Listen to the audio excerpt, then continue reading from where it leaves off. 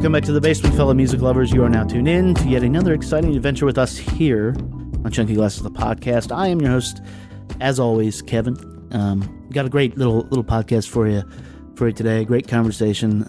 Checking in with an artist that I respect and admire, and that we've talked to before. Talking about one, Franz Nicolai. Now, you may know Franz, or you should know Franz, actually, from his unimpeachably good solo career. He has a handful of albums out there. Been touring as a solo act for quite a few years. But if you didn't know him from that, you probably know him from bands like, say, The Hold Steady, Against Me, the World Inferno Friendship Society, or even his own thing, sort of the little collective Antisocial Music. Which is to say that Franz is a creative dude. And so anytime you get a chance to talk with him, anytime we get a chance to talk to him, is a absolute pleasure. So when he reached out and said, hey, you know, I've got this book coming out, a book called The Humorless Ladies of Border Control, touring the punk underground from Belgrade to Ulaanbaatar, I said, oh yeah, and let me hit up the book. Now, I haven't made it all the way through it yet, but I will tell you this, and you'll hear us talking about this in a minute. This is, you know, you read a lot of rock books by musicians and stuff, and it's all the tales of debauchery and stuff. This is not that. This is sort of a document of him and his wife touring, and not in the way you think. You know, there's not a lot of focus on these the shows as they went, but it's more almost like a on the ground, very specific tour guide. It is a joy to like turn the pages on this thing, and immediately you'll get sucked into it, and you'll feel like you're riding right along with them on the train or the bus, or the various other ways that they had to travel on that. So Franz came by the basement, stopped by, and we had a nice little chat. And so that's what you're about to hear.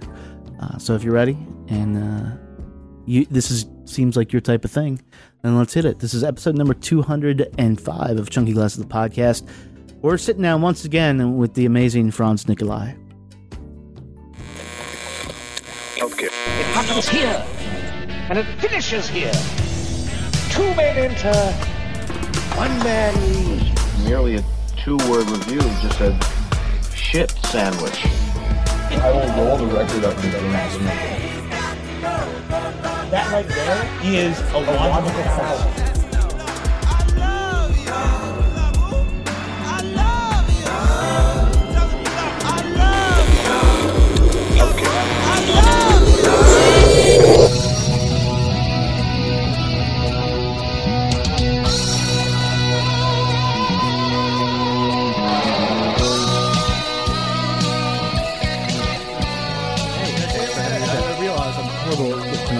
Franz.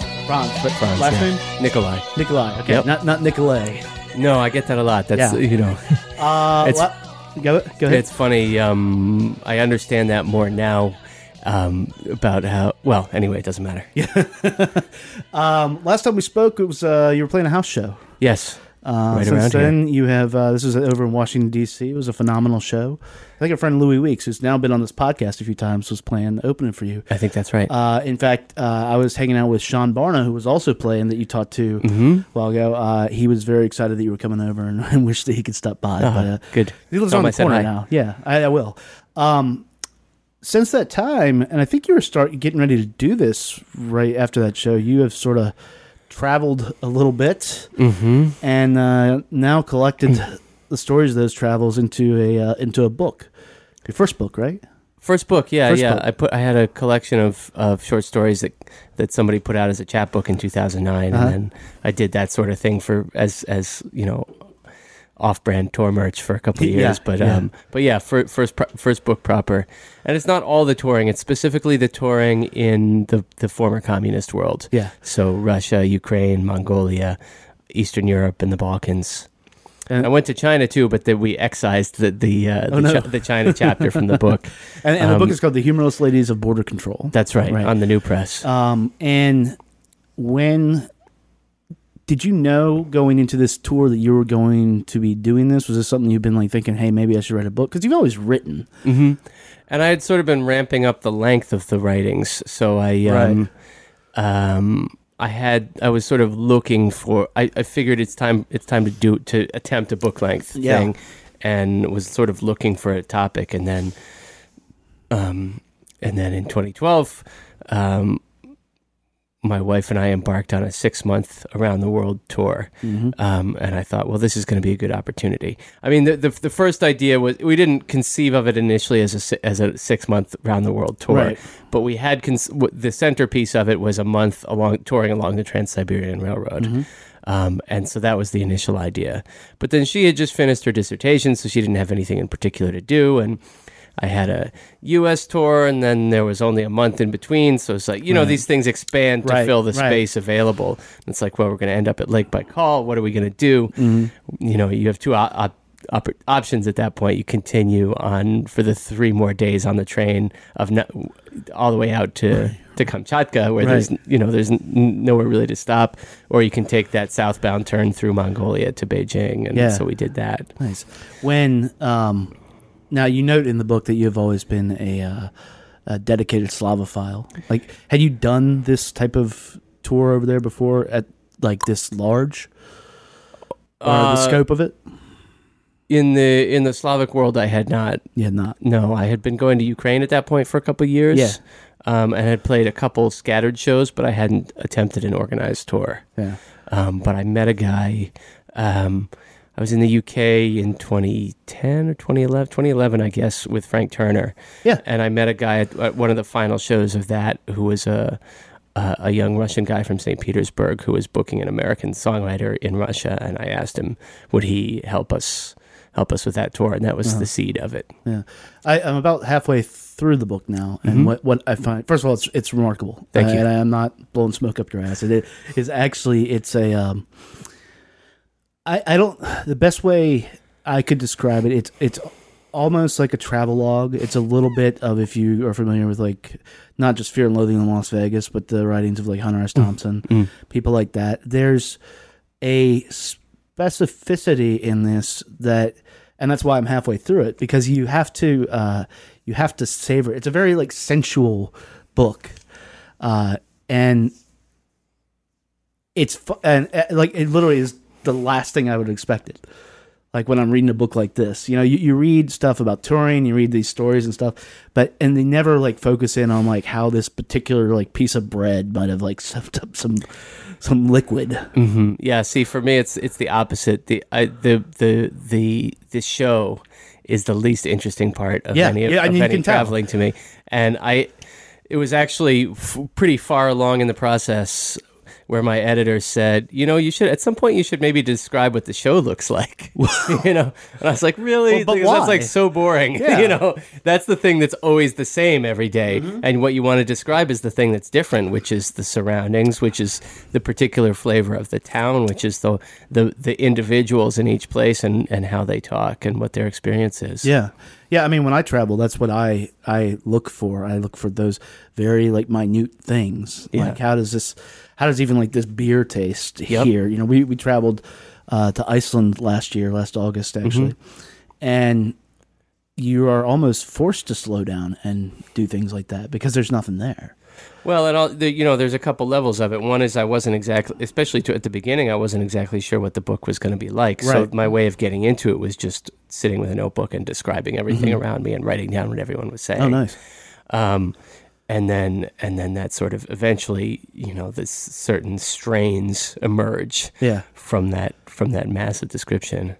And the other thing about once you're describing some of these places, especially in Eastern Europe and in Russia, is on the Trans-Siberian Railroad, is you're walking paths that a lot of travel writers have walked in the past, whether it's from Chekhov to Paul Theroux to Rebecca West and Eva Hoffman. And so I wanted to engage a little bit with the literary history of all these places, especially because like a lot of Americans, was my first introduction to the Slavic world, was reading Russian literature as a high schooler. And so to compare those impressions from 2012 to 2015 with descriptions from the 80s, from the 60s, from the 1860s, from the 1820s. So, having read all that stuff, how did the experience, because we'll build up something, whether it be a performer, what they do, what the show's going to be, or something. How did that experience match up to what you found? Well, it's interesting. It's a little bit. I think in sociology and in history, it's a little bit out of fashion to talk about a national character. Yeah. Yeah. But there has to be something in the fact that, if you read de Tocqueville, you can recognize something of contemporary America in his description of American attitudes. And it's the same with reading, reading Custine or reading Chekhov about Russia in the early 19th century, and recognizing similar attitudes towards politics, towards daily life, this sort of like black humor, cynicism, that pessimism that just sort of suffuses Russia specifically. Yeah. And I think definitely people in Europe, but people in Eastern Europe, certainly I think are more comfortable talking about a national character than Americans are. Because I don't think Americans necessarily recognize the things that are distinctively, even stereotypically and American. Part of that's because we're just too damn big. I mean, America's a big country, a big place, and I don't think we travel as much as right, because you can spend your whole life without leaving even your region of America. Yes, you can. You don't necessarily get that outside perspective. Yeah. You said that the show was the most boring part when you were writing about it. Was doing this sort of a reaction to that? Because I mean, you're committed to your performances and everything, but you're a pro at this now, and you've been doing it a long time. Was it just sort of like reaching out for something new? Well, even if I wasn't writing a book, the interesting thing is often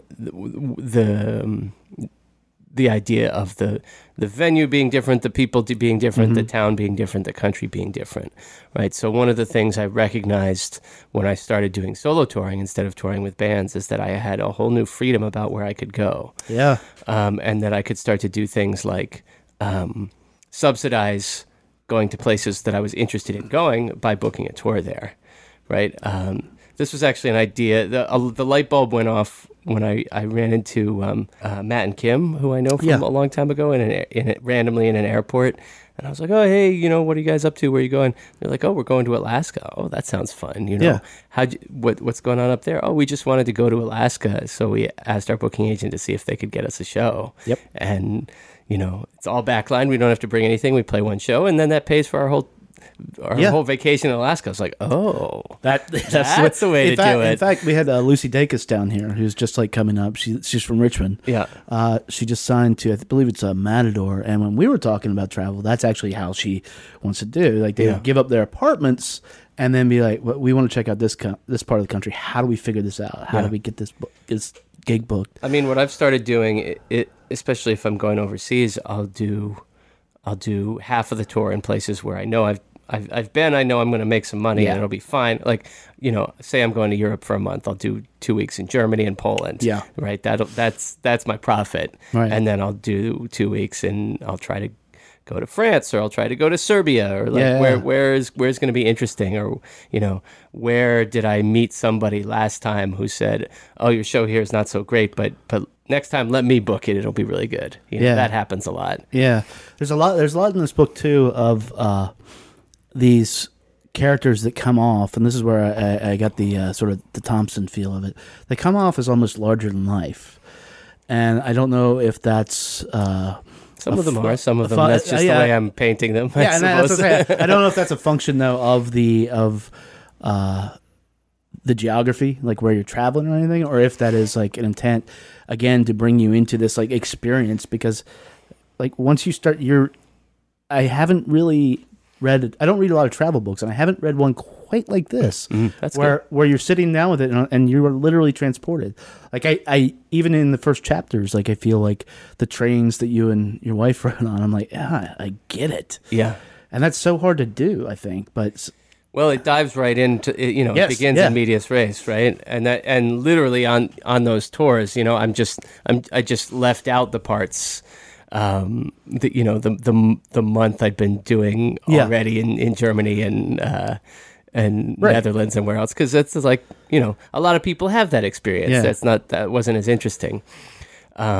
And so you're just like, you're on it in the first 5 pages. You've been through 3 countries already. Yeah. Which is, that's... But you feel it, like, as a reader, as a reader, you feel it. Yeah. Like, you feel like I'm traveling with this, and like, I want to slow down, I want to take time with it, I want to understand it. Yeah.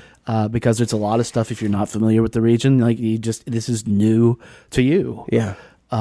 And it's just fascinating how it unfolds, even as far as I've gotten. Well, and when I was trying to sell the book, the people who were skeptical of it were like, I don't see what the narrative is. Like, it's meandering. And I was like, give them the first 5 pages. That is what it is, Yeah. Like, it's a travelogue. That's the through line. Yeah. And it's about hanging all these different topics about what punk rock means, about the rise of right wing nationalism, about the way that that aging counterculture figures often make a turn towards reactionary right wing nationalism in their older years, about the through line of literature in the context of all these places, and the contrast between the way each of these countries has adapted or not adapted to the post-communist world. Right. But the through line is is the travel. It's there, and like, to that last point, it's like you aren't necessarily going to understand that if somebody just goes in, a reporter, say for the Washington Post, and just like reports on this, like, this is how things are doing. You have to be what you are, like, on the ground, like, seeing this everyday life, a slightly slanted, a slightly niche area of everyday life. You're a touring musician, so that's a whole different thing. Well, and it becomes more repertorial in the last part of the book, which is because, excuse me, for the most part, I'm engaging with the history of these places. But then by the time I'm going back to Ukraine in 2013, 2014, I'm there while the events are happening. Yeah. So that's much more like talking to the kids on the ground, saying, how are you engaging with this? How is this affecting your sense of Ukraine as a country? How is it affecting your sense of your future? Like one of the kids said, he said, it's like I'm reading a book of history and I don't know how it ends yet. Right. And that really helped me tie it all together, especially with the way Rebecca West described her book, which is one of the inspirations for this, which is that, she was traveling in Yugoslavia between the 2 world wars. And she was saying, it would be useful to have the thoughts of even the most,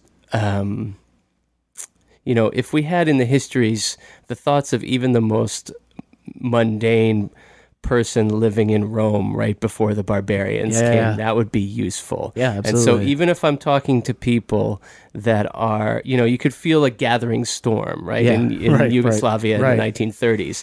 She says, even if I'm talking to people whose thoughts don't seem important now, this is valuable to be recorded.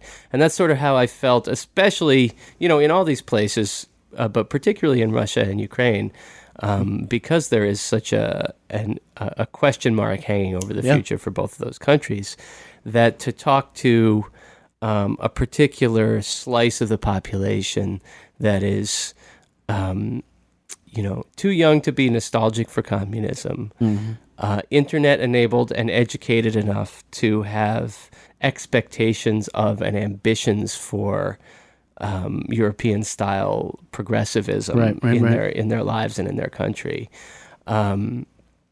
These are not all necessarily the people who are going to be driving the political futures of their country. Right. But they do constitute an alternative civil society. With expectations that they want to be fulfilled in their political in the politics of their country. With respect to the music side of that, having toured for how many years have you been touring? 16 years. 16 years. Having toured for 16 years, you're well versed in the American touring. Well, how did that circuit, or even just the types of bands over there, like compare to what you've seen doing work over here? Very derivative musically. Yeah. I mean, and they would admit as much. Yeah. They would be like, our these the bands here, they just want to sound like Against Me or Hot Water Music or whatever. But what my take for a second, I thought you were going to name all the bands you were in. No, no. Like, they just want to sound like you. No. That's not at all. But what I do think is that what was interesting to me is that they have imbibed from afar the ideals, the ideals of American punk rock in a way that I'm not sure exist in America. Right now. Yeah. Right. It's a real aspirational ideal for them, and they're really trying to live up to the way that they think things are in America. Right. There's a real circuit for DIY. There's people who are trying to ideals. I guess they're trying to they've really internalized, Fugazi and No Idea and all these the idea that they have of the way things are in America, and implementing them under much more stressful circumstances politically and economically. Right. Which gets to the heart of, I think, what punk maybe is. Is the it's an idea, and the movement and responding to that. And to be clear, if punk over in America right now is largely commodified. Yeah, there absolutely is a DIY scene. There's a punk scene, but there's not this compared to like what it is now. It's commodified. Yeah, and it exists mostly on the internet. Yeah, like there isn't an archipelago of underground spaces that you can use to book an entire U.S. tour. Right. That in the way that maybe there was in the 1980s. There certainly is. In certain parts of Europe, there was in Russia. Yeah. Even that name, even DIY. I mean, there's certainly, last time you were here, you played a house venue. There's a big house venue network, and I think those are vital, but not. It's moved to being like this can be a sort of a bonus for living in a privileged culture like where we are here. To back then, it was almost a necessity. Your band didn't get it unless you knew the people. Right. Like, there was no internet. You had to have this network, and you had to get out and play these shows. Well, I also think that's why people take this stuff more seriously in developing countries, right? Because that is the place where you can stake out your plot of intellectual and ethical land. Mm-hmm.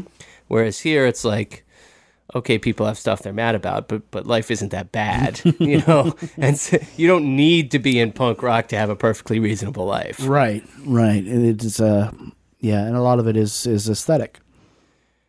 Yeah, sometimes. And so, like one of the things that I found so gratifying about it is to be playing in places where music was meaningful in both in an ethical way and in a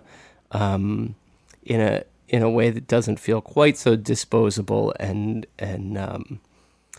as it does here. And as a fan, that's always a thing, right?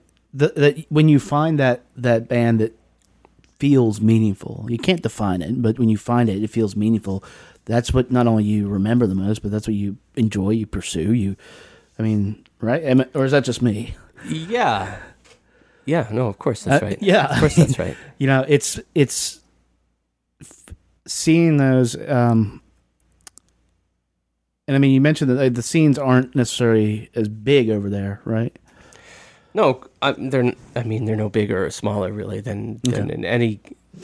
I mean, so you're talking about going to a random city in Siberia, but there's still 1 million people there, so there's going to be 50 punk rockers. Right. I mean, that's true.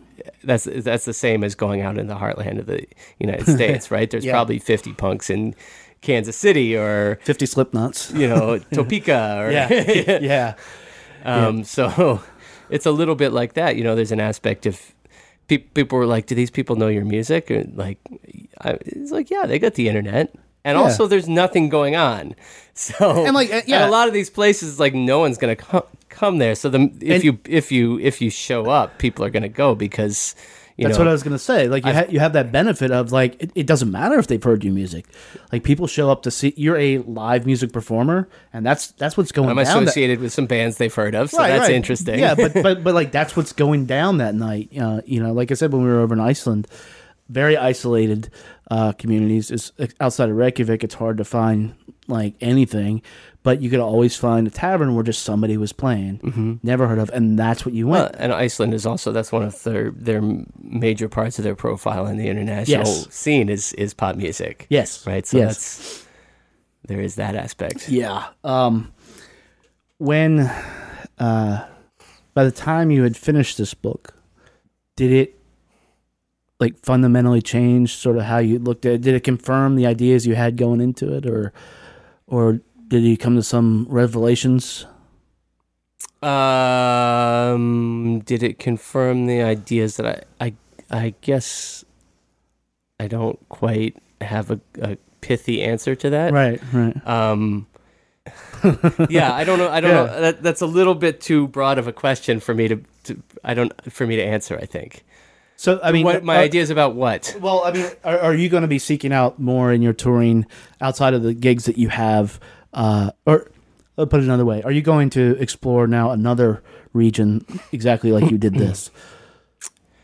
Like, could you see like going into like South America and doing something like that? I have thought about doing that. Could you see going into Africa and doing something like that? I know there's some people in Mexico who are interested in my music, so I always think like if this book were to do well, and there was some call for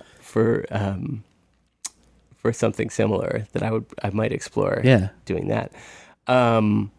You know, there's been a change in my life circumstances since then, which is that I have a young kid and another one coming. So I've really cut down on my touring for the time being. So at the moment, you know, there would have to be a reason. Yeah. So I don't know is the short answer. I have two. It's sort of based on the reception of this. Yeah, I have two more book projects that I have in various states of completion, which are not related to this. So you know, we'll see what life brings. Did you, being a songwriter and now a writer, did you find the process different, or did you like do a different process, or was this just sort of an extension of how you've always operated? It's much harder to write a book. Yeah. You know, songs are short. Yeah. You have that benefit. You can write a song in 30 minutes. You know, sometimes it takes a while for them to percolate. Yeah. But the actual doing of it doesn't take that long, and it's sort of fun, and then you can play it 50 times and you feel happy with yourself. Yeah. Whereas writing a book, even if it's all sort of laid out in your mind and you have really good notes and stuff, it still takes a year. Yeah. and you're you know, in an uncomfortable chair staring at a blank screen and a cursor. I mean, the famous phrase is true, like having written feels fantastic. Oh yeah. Actually writing is writing anything. Yeah. It's the worst. It's really the worst. It's yeah, so, but does that mean you're more inclined now? Are you more inspired to be like, shit, I need to write some songs to like get back into that? No. Actually, where my life is at right now, to be honest, is that I'm actively trying not to write songs because I just, it's just too depressing to make these records that cost a lot of money. You have to eat a lot of shit to raise the money, and then you just sort of throw them out into the black hole of the world. And and people, you know, some people are like, oh, hey, pretty good record, you know, and then that's it. And it's like that's not worth my effort. It's not the beacon of sustenance that you would hope for. I mean, at this point, one of the things that having children clarifies is like, you know, it's not. You know, if I have $10,000 to make an album, it's not really fair to my family to spend that $10,000 on making an album instead of putting it into something more productive in our own lives. So, you know, and to if anybody's going to put out a record, you owe it to them to do some touring, and that's just like not a thing that's part of my life in a big way right now. So, So I'm looking for things to do. Like one of the reasons I'm focusing on writing now is twofold. One is that people seem interested in it, and also it's something I can do from home. Yeah. So I do have a music project that I'm working on. I was just at a residency in South Carolina for 3 weeks, working on this particular thing, but it's not songs like I've been doing. No. What can you say more about it, or? Yeah, sure. Why not? It's a thing that's been on my plate. Plate is not on the burner. On the burner, yeah. But never on the for a couple of years, but never quite made it to the front burner. Which is it's a cycle of it's a choral song cycle. Yeah. For a cappella. There's a graphic artist named Fly. Okay. Who is like a old 80s, 90s Lower East Side squatter. Okay. Person. She had a long time thing in Maximum Rock and Roll, and she illustrated for New York Press, and she's been sort of in that scene for a long time. Yeah. And she has a long running series called Peeps, which is head and shoulders portraits of all the various counterculture people, squatters, like homeless vagabonds, train hoppers. Yeah. Who have, she meets someone, she draws their portrait, and then she interviews them, and she sort of writes their words in the negative space around the head and shoulders. And so she gave me access to her archives, and I edited down some of these people's words to some of the more poetic chord, and I set them for a cappella choir. The idea being that, in keeping with the sort of radical communitarian, anarcho-syndicalist politics of the people that she's dealing with, that to have a group of people singing, not requiring instruments, a group of any size, that would be really the most appropriate musical setting. Yeah. Like sacred harp singing, or like some of the, a cappella vocal styles of Eastern Europe. Mm-hmm. And so that's what I was writing. Nice. And so I'm gonna try and premiere that, I don't know, maybe early next year. Very nice. Up in New York? In New York, I imagine. Yeah, and I think that's cool. It sounds like that it could be not like you take it on tour like Hamilton or something, but people can just pick it up and sing it. Yeah, I would sell it as a songbook with the CD. Yeah. But if people want to sing it, they can get the songbook and sing it. Yeah. That sort of music project is also something that I'm going to work on a lot more. I had this group called Antisocial Music that was for that kind of project, who still are going strong. Mm-hmm. I just, in the years when I was touring a lot, you need like quality time behind a desk to write that kind of music. Yeah. And I didn't have that for many years, and I think I'll probably dive back into that. Yeah. In lieu of doing more songwriting stuff. So it sounds like this thing just sort of kicked off a transition in your career. Like having a child kicked off a transition. Having a child, but that was really it. I had 2 years of sort of existential questioning, and like singer-songwriter touring and that kind of stuff is like, you can make a living at it on my sort of low culty level, but you really have to be on the road all the time. Yep. And that just wasn't going to happen anymore. So then it was like an identity crisis. What am I going to... For sure.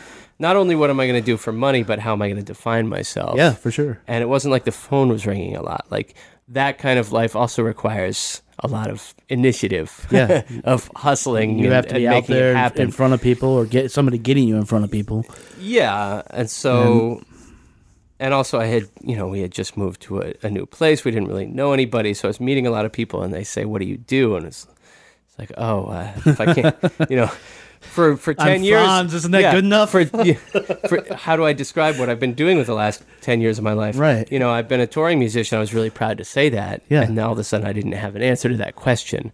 And so now, in this year, the answer has started to coalesce in a different way. Yeah, for sure. I mean, it's Oh, that was the other thing about the book. You brought up the E word, existential. Like, it can be read as an existential handbook almost. Yeah, however you want to diminish your fame or whatever, people really like look up to you as a performer and as a singer and a songwriter, as an artist. That. They do, and you can read this and be like, hey, we're talking about never leaving your region, and for whatever reason, maybe you can't, but you can read this and then sort of, I guess maybe hopefully spark some aspirations to do that. Yeah, I mean, I sense. think everybody should do this sort of thing. Most of the musicians I know are I mean, it's so easy. That's really the thing. Yeah. It's so easy to do. Yeah. Like, if you've got a guitar and you want to go to Bulgaria and play shows, like, it's easy. Yeah. Like, okay, I have a booking agent in Germany and England who does that stuff, but okay, I wanted to go to Serbia. All I did was Google Serbia DIY punk shows and start, and just email a couple people. And, you email 5 people and you get a response from one being like, oh yeah, I don't do that anymore, but here's like 2 people that do. Yeah. And one of them's like, oh, I only do hardcore, but here's somebody who does acoustic shows. It's, in this day and age, it's... I'm not that old, but I do remember when you had to send out, a cassette with $3 of postage and, and make a bunch of phone calls to get a show. And by God. Have you considered, because a lot of these bands people probably haven't heard of, have you considered the possibility of maybe curating something to expose people to this music? I mean, you're exposing them to the culture largely of this region, but the music is still there. And I haven't listened to the audiobook. I don't know if you peppered in the songs, but no, I didn't, because that's a whole licensing issue that I don't think they wanted to deal with. But I did a playlist in the back of the book, actually. Oh, really? Yeah. Oh, okay. And then I did a thing for the Large Hearted Boy website that's going to go up sometime next week of like YouTube clips of Russian and Ukrainian punk rock in that particular case. But again, the stuff is not that hard to find. Yeah. You have to want to look for it, and get a weird what people are dominated in a monoculture by whatever, and I think it is sort of regionally based, especially out in the country. I'm sorry, Southwest Virginia, you're mainly going to get country music. Yeah. But the internet does remove that barrier, and you can find it. It's just you can really find anything. It's figuring out how to. I mean, that's a lot of what we've been doing. Is figuring out how we can expose people to that, even if it's one band. Yeah, I mean, I find that young kids in the post-internet age have extraordinarily Catholic tastes, small C Catholic tastes, because you have the entire history of recorded music, which is daunting. Recorded, which is daunting, but people, I guess I can't speak for right this second, but 10 years ago, I was meeting 18-year-olds who had downloaded entire catalogs of Thai psychedelia and stuff like that. Right. And so. But that said, I mean, in my own music career, especially in the context of people who were coming at me from the lens of knowing the Hold Steady, was a very conservative crowd of people, and I don't know, that's on them, because if your idea of what constitutes good music is only that it's like a couple guitars and a dude singing, okay, I just got a little bit, I've got so bored of people being like, Franz Nicolai is such a weird dude, musically speaking. It's like, I'm not that far out. No. I'm just interested in a bunch of stuff, and I believe that it can be combined, and it comes out in your art. Which is what you're supposed to, that's what you're supposed to do. But even my solo records, I'm not making crazy music. No. I mean, that's one of the things with you know what it was, the mustache, man. Well, it's a whole presentation, I guess. But I put out To Us the Beautiful, the last record, which is pretty much a straight ahead guitar record. And a lot of people's responses that I read were like, it's his most accessible and successful. Well, it's like, oh, okay, I get it. Because you can't handle an accordion. Like, Yeah. I don't like. Yeah, and that type of stuff doesn't make sense. I think at the end of the day, that's where you really see small-minded American chauvinism. Oh, for sure. But at the end of the day, you can combat that because a good song is a good song. Period. It doesn't matter how it's played. It doesn't matter the instrumentation. It's getting people over to recognize the worth of that song. I would like to believe that, but I think that people consume popular music not just based on the music, like For sure. right? Like there's people will never stop talking about the fact that I had a curly mustache. Like that's just part of the deal of how people consume their entertainment. Yeah. But it worked for them somewhere. Yeah. Yeah, I mean everything. It's a really weird thing because you're playing a few shows with them again. Yeah. Oh, yeah. Yeah. Well, yeah. Of course, the Hold Steady was, had pretty good success. Yeah. I don't know what's the question. No, I mean, well, it's not really a question. It's more, getting back out in front of them, which, better for worse, people might recognize them more than you. They recognize you in the band. Now you have this book that you can get out in front of people and say, hey, while I'm doing this, check out this other music. Oh, well, that was one of the issues from the beginning, right? Is that there was so much pressure to not do anything outside the Hold Steady. Like there was never an issue that I was not happy playing the Hold Steady music. I just didn't want that to be the only thing that I did. Yeah. And there was increasing pressure from within the band to dial it back, to just do that. And that I just wasn't all that interested in. But I think I made my point now. Like I'm happy to go back and play those tunes. I think they're fun. Yeah. In the context of a larger portfolio of stuff that I do. Yeah, absolutely. Well, thanks for coming by. Yeah, my pleasure. The Thanks name for of the having book me. is the Humorless Ladies of Border Control. You can get it everywhere. Everywhere. Everywhere. I'm seeing pictures of it in stores. I might even try to stop by. Oh, and if this is, I don't know how local your listenership is, but I'm going to be doing a book event at Kramer Books. Yeah. In early September, maybe the 7th. Yeah. I think it's the 7th of September at Kramer Books. Yeah. So we'll be pushing that. Great. It's going to be amazing. Hopefully, I'll be able to make it. So I hope to see you. Cool. Thanks a lot, Franz. Thank you. That is not a chair. That is not a table. This is not a cup. That is not a kettle. It is not raining. My shoe is not untying. I have not been unhappy my whole life. This is not a wall. That is not a ceiling. This is not a scrape. I don't know that feeling. Not a spoon. Not dirty dishes. Thanks a lot to Franz for taking the time to hang out with us for a little while. His book, The Humorless Ladies of Border Control, is out now everywhere. You can get it in every format you want. You can even get an audiobook. I think that he's reading himself. As you heard him mention, and we're going to have a little more information about this later on, he's got a speaking engagement talking about the book here at Kramer Books in Washington, D.C., if you're listening here. So, keep an eye out. We'll let you know as that is coming up. And I think I'm going to track down like his other dates. So if, you're listening to us, in the middle of Kansas or maybe Philly or New York even, we'll have those dates available to you so you can check them out.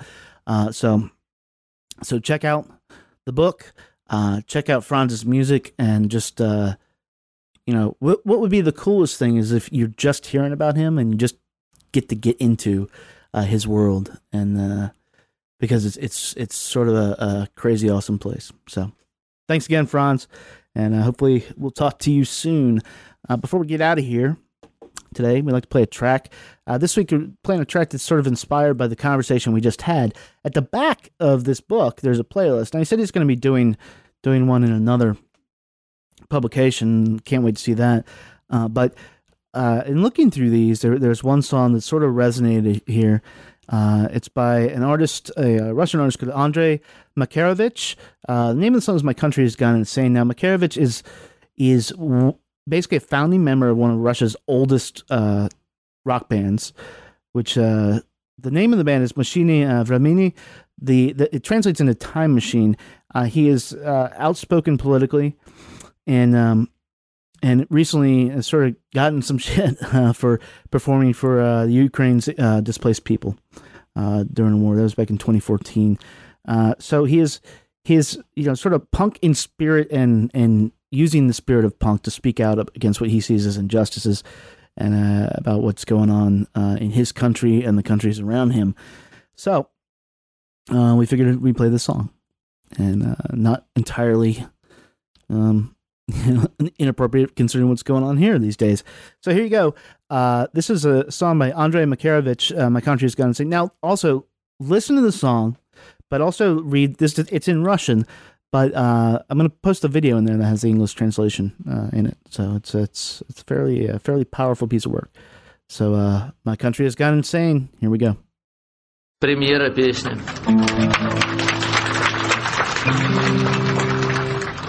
Рождаясь, не выбирают страну, и нам вовек не оборвать эту нить. Моя страна ушла на войну, и я не смог ее остановить. Кому власть да сласть, кому с ума да тюрьма, а я не в силах эту боль превозмочь. Моя страна сошла с ума, и я ничем не могу помочь. И что тут делать, и как тут быть, если все отныне вверх дном? Не надо нимбы и крылья растить, надо просто не быть говном. И я уверен только в одном: пришла пора выбирать. Но если решил не быть говном, и жить легко, и умирать, и жить легко, и умирать, и жить, и не умирать. "My Country Has Gone Insane" by Andrei Makarovich. We'll put some links in the show notes, learn more about him, and see what he's doing. Maybe you already knew about him. I didn't. Checking out a few of his other stuff. It's pretty badass. That's our podcast for this week. If you enjoyed what you just heard, you can subscribe to us. I hope you're doing that already. You can subscribe to us on iTunes or Google Play. You can listen to us on Stitcher. You can listen to us on Mixcloud.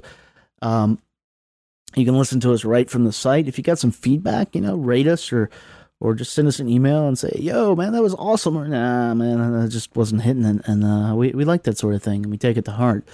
And it sort of helps us do what we do. And, as I said, get out. First of all, check out Franz's material, celebrate his entire catalog, and then get his book and just treat yourself. Treat yourself to a journey in your mind. So that's it. That's our podcast. I hope you guys get out and see some live music this week. We will talk to you in a few short days. Until then, be good to your ears, but be better to your people. Talk to you later.